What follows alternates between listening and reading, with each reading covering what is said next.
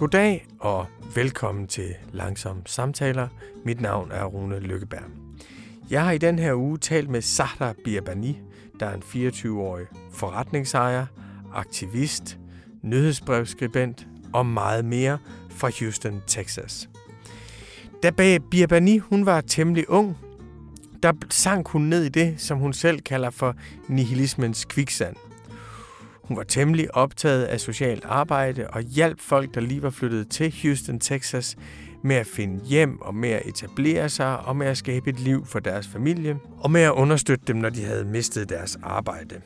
Men Biabani oplevede, at arbejdet indimellem kunne være fuldstændig meningsløst, fordi hun så, hvordan den ene orkan efter den anden ramte Houston. Hun så, hvordan den ene oversvømmelse efter den anden ramte Houston. Og folk, der lige havde fået sig etableret, de fik smadret deres hjem. De blev slået tilbage fra start, og folk, der lige havde fået købt sig et hus, måtte pludselig rykke ud på gaden igen. Så alt det sociale arbejde, hun lavede, blev på en eller anden måde annulleret af effekterne af klimaforandringerne, som var så voldsomme, at hun mistede enhver tro på, at man kunne gøre noget ved det. Men så begyndte hun at lave forskellige ting. Hun besluttede sig for, at det var de forkerte i USA, der var optimistiske, og de forkerte, der var pessimistiske.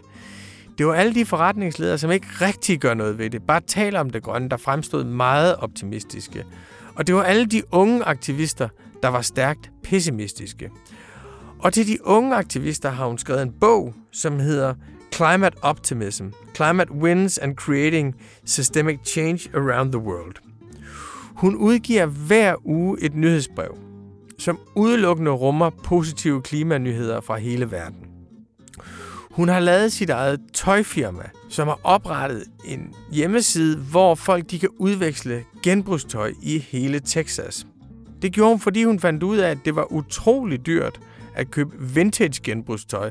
Det var utrolig dyrt at leve bæredygtigt og lade være med at købe nyt tøj hele tiden. Og så besluttede hun sig for at skabe sin egen cirkulation. Hun har startet sin egen studenterbevægelse på Vanderbilt University, hvor hun mobiliserede studerende fra de 5 største universiteter til at kræve af deres ledelser, at de fjernede alle universitetsinvesteringer i fossile industrier. Zahra Biabani er offensiv på en hel masse forskellige fronter. Hun er kun 24 år gammel, og når man taler med hende, så smitter optimismen, og man fornemmer, hvor meget der egentlig også er gang i på klimafronten i øjeblikket. Her følger min samtale med Zahra.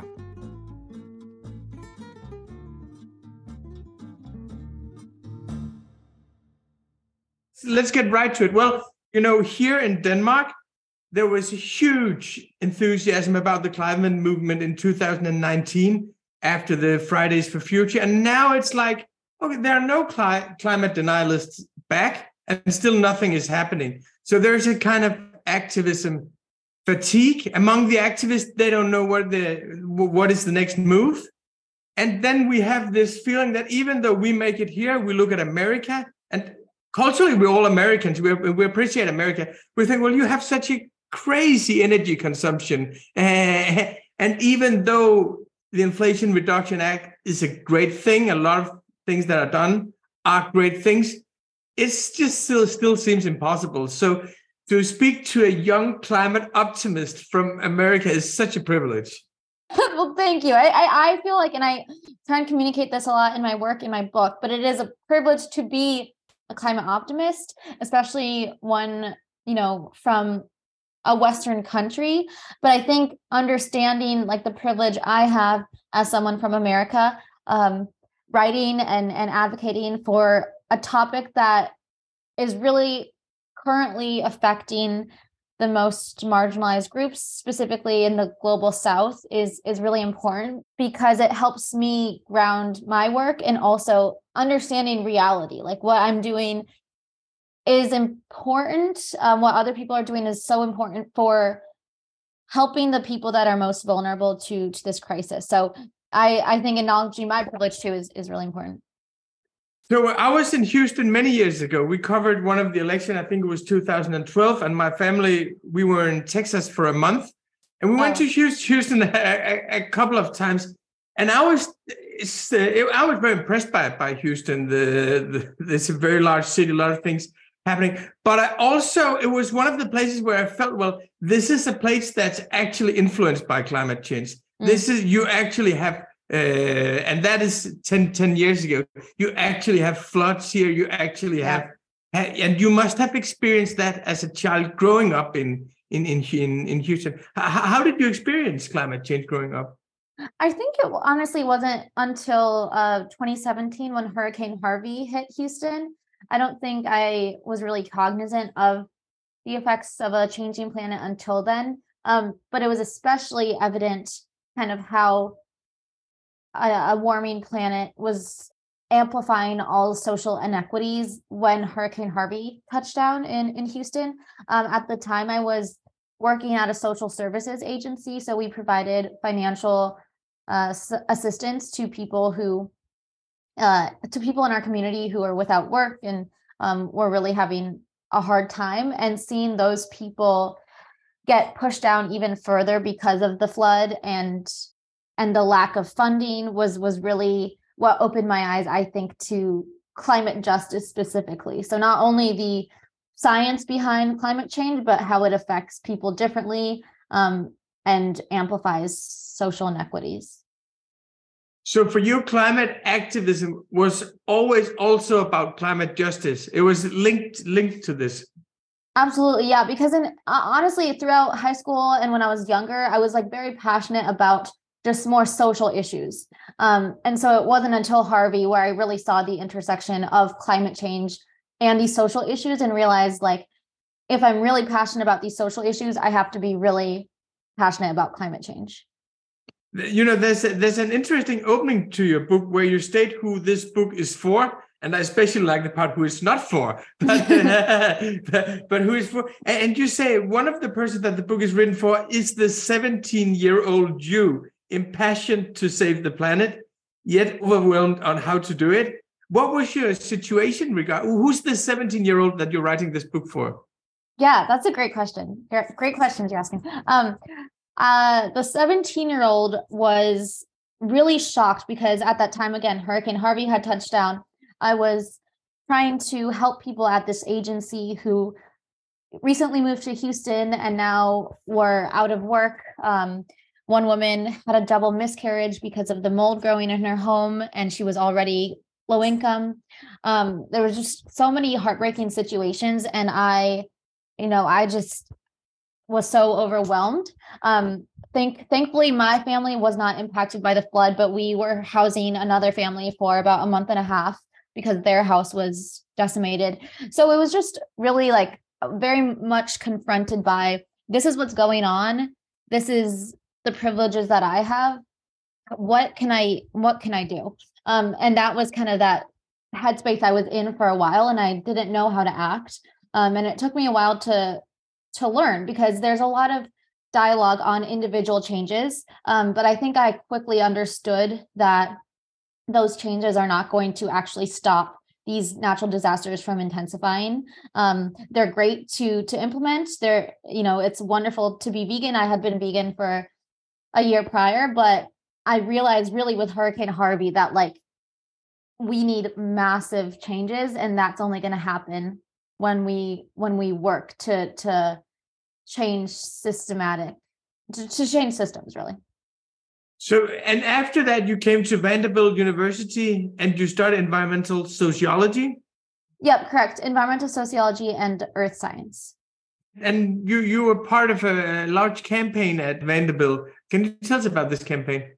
Yeah, it was probably the activity that like most is most charged up my activism, and it was just amazing. So it's called the Fossil Free Five.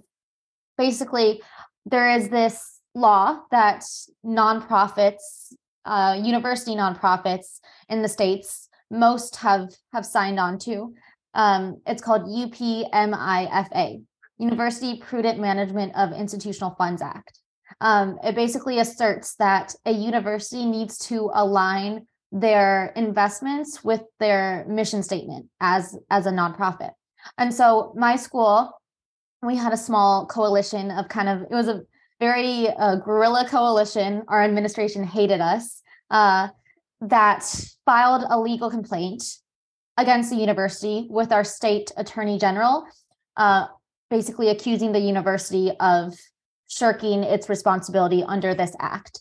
Then there was this nonprofit that was helping us write this complaint. And so as I was talking to them, I asked about other universities doing this, and they told me. And so then I started this coalition of 5 schools. So it was MIT, Princeton, Vanderbilt, Yale, and Stanford, I believe. I always forget one. It's Stanford, yeah. And so we were all filing these complaints, and we made sure we all had the same filing dates. And so we got a lot of press coverage from that.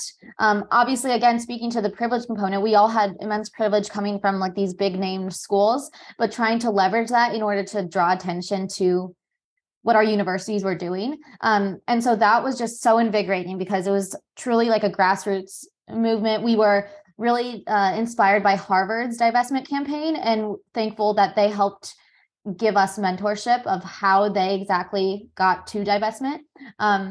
And so that was in, I think, 2020 to 2021, where that really took off.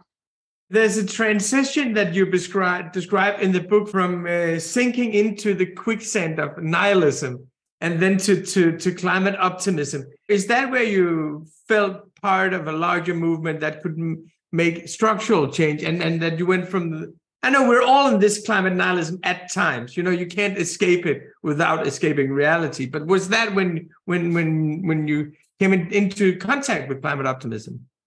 Yeah, I would say before I had been like cultivating these positive climate news stories. So in that sense, I was like already opening the door to climate optimism, because I was receiving good news. And that's why one of the chapters really covers divestment, because much of that news was on institutional divestment. Like, all of these major foundations and universities following Harvard's divestment that decided to follow suit. But yes, to your question, I think actually getting involved in it, like on the ground, even though we weren't successful, was a huge inflection point, because just like the energy of everyone involved, we were really working to make a change we believed could actually happen. And I think, although I'm a huge advocate for, reading positive news stories, there is no substitution for actually being involved in a grassroots movement.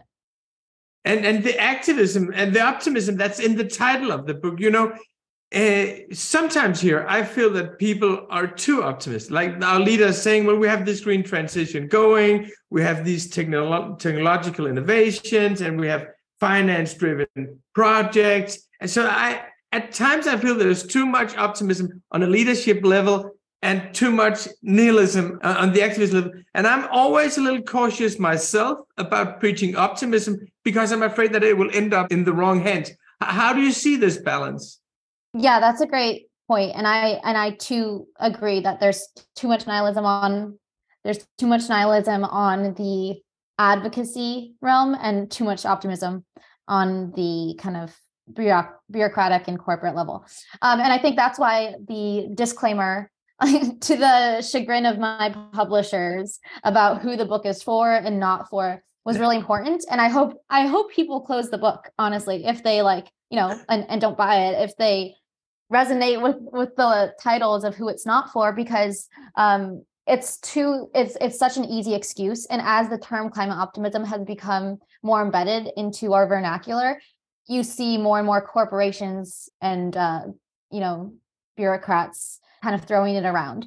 But the book's point is really to provide an entryway of what I have identified and called the most promising systemic solutions to the systemic crisis. So if you're an individual who doesn't know how to make a difference other than swapping out, plastic for reusables and meat for plants, this gives you you can get involved in rights of nature legislation without even having to take, a government to court. But there are movements that are making huge traction that you can get involved in.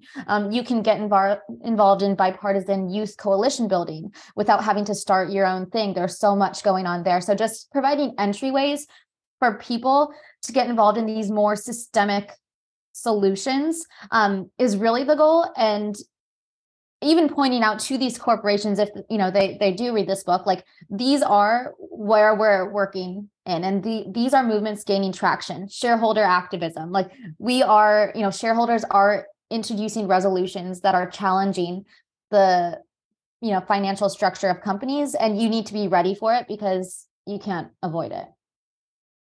There are different kinds of optimism, and I think they're all relevant, actually. There's the optimism when I tell my kids, they're 17 and 20, I tell them, well, in order for you to existentially deal with this crisis and not repress it, you must see it as something where you can have an influence. That's kind of an existential strategy. You cannot bear it if you're not optimist at times. Then there's strategic optimism. Well, in order for us to gather enough people to make changes, then we must be optimistic. And then there's the factual optimism, where you can say, well, actually, I do believe that I now see the price of renewable energy is going down, or I now see the energy mix is changing. What kind of optimism is it that you're preaching in the book? That's a great question. I really think all three. So the first section, focuses on the psychological biases that make it difficult to be an optimist. So I think that was to your first kind of optimism. I think strategic, maybe I touch on in the second section, where I'm like talking about these movements that have really only gained traction because people have been believing in them and working towards the actualization of them.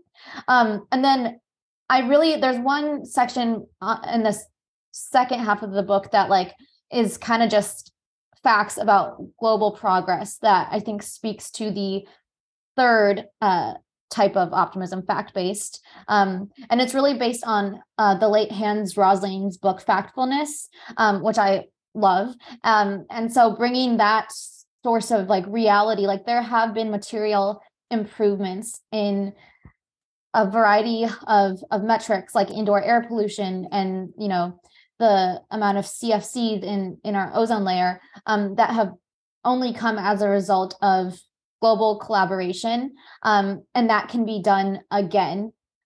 Even though we have few examples, we need to remember them, because when I talk to young people today, most of them don't know that our ozone layer the hole in the ozone layer is healing because of collaboration that happened 40 years ago, or that it ever was a bipartisan issue in the United States. So I think remembering these actual facts too was really important for me to put in, because my generation is too young to even know about that stuff.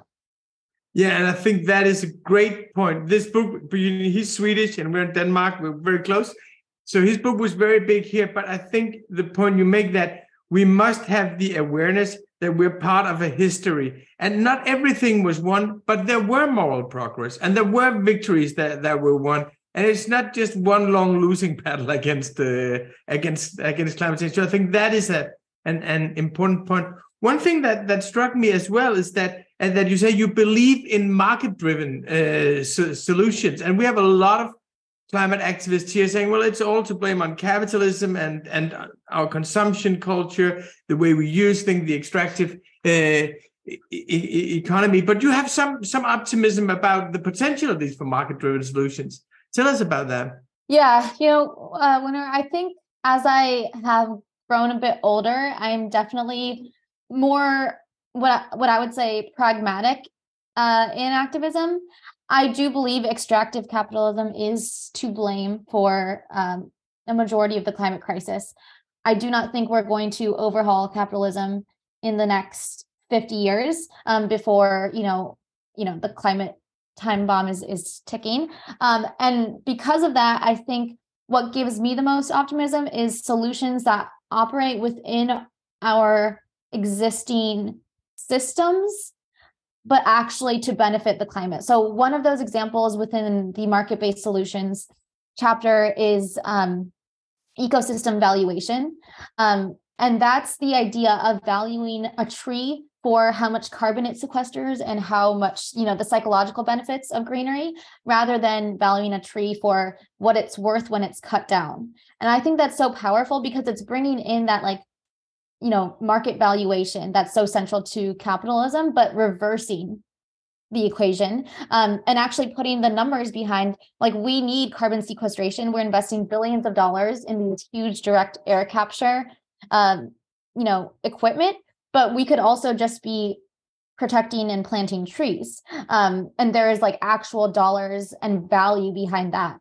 And that has, I spoke to Ralph Chami he was from the IMF for that section, because he really pioneered this.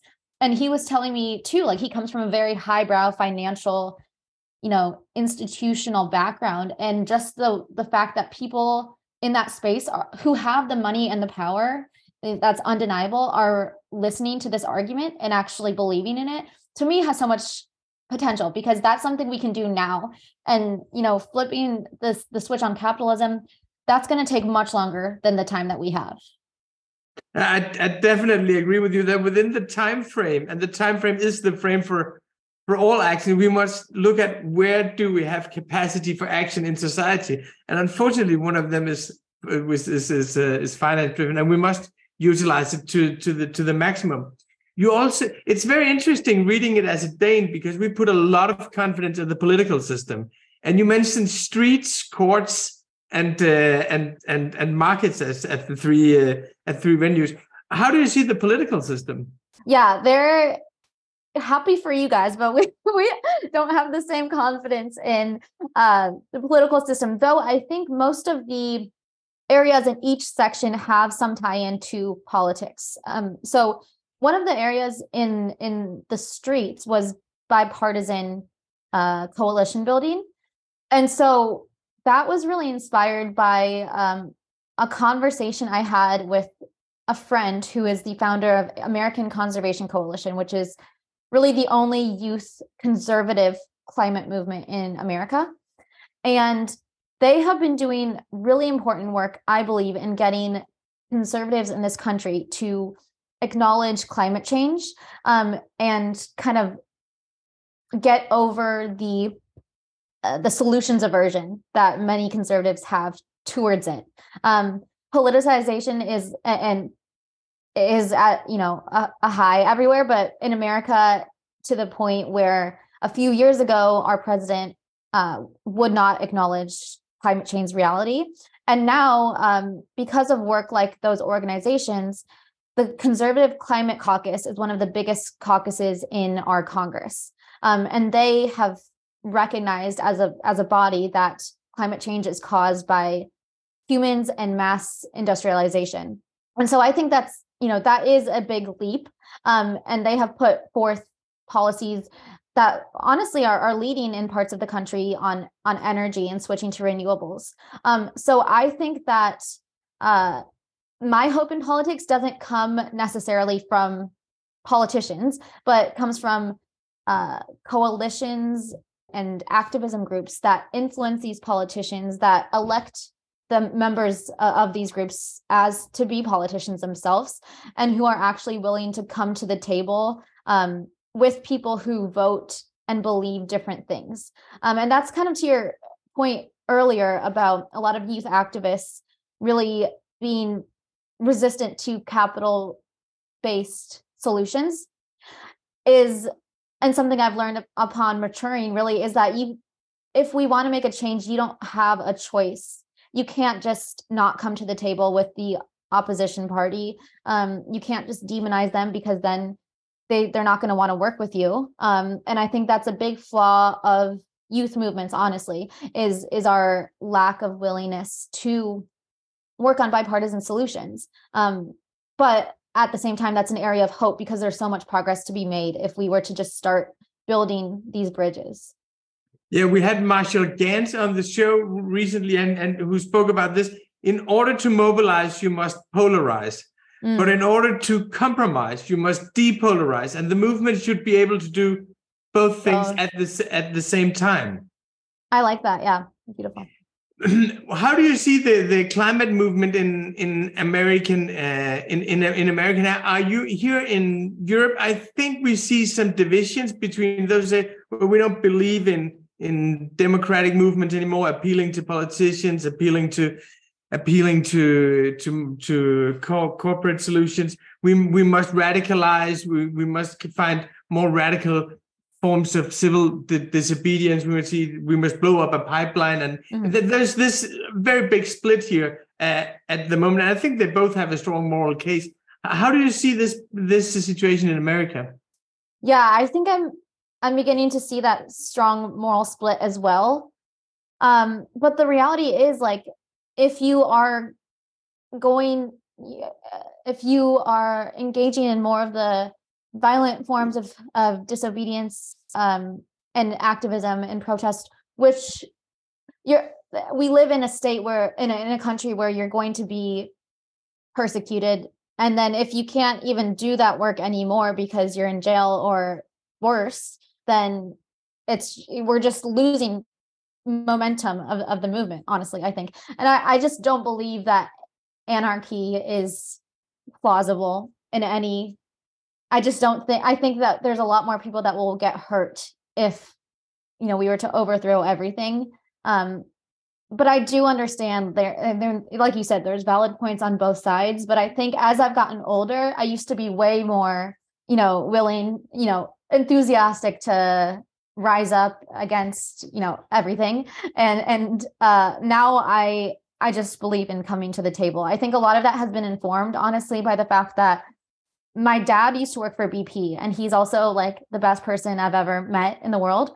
And so I think just like that personal understanding that like good people can engage in not so good things, but we all have something to care about that involves the planet. And like, if we start from there, that's so much more powerful than starting from a position of an antagonism. Yeah, and I think what Elizabeth Wathuti, she said in Glasgow that please open your hearts. I think that is still the strongest appeal when she said to all the leaders who had very different political positions, if you open your hearts and listen with your heart, you understand that you cannot bear it. For me, that is the strongest strategy. Yeah. You have a very strong global community in the book. There's this sense that there are people working different places at the same time, and people working under very, very difficult conditions combating climate change. Can you talk a little bit about how this global perspective in the book and how you brought these people together? Yeah, sure. So I definitely, my intention was to go visit, at least one community in each continent that was doing something unique in terms of pioneering a climate solution and also tying in another big conflict, whether it be like geopolitical tensions or gender-based violence and how that intersects with climate solutions. Wasn't able to travel because of COVID and whatnot, but I still wanted to bring that lens because the majority of the book is quite Western centric because that's just where my research has been. But, re-emphasizing that communities in the global South are facing the most dire consequences of it right now and will continue to, even though they have contributed the least to it, and really amplifying communities that might not have a huge, public platform.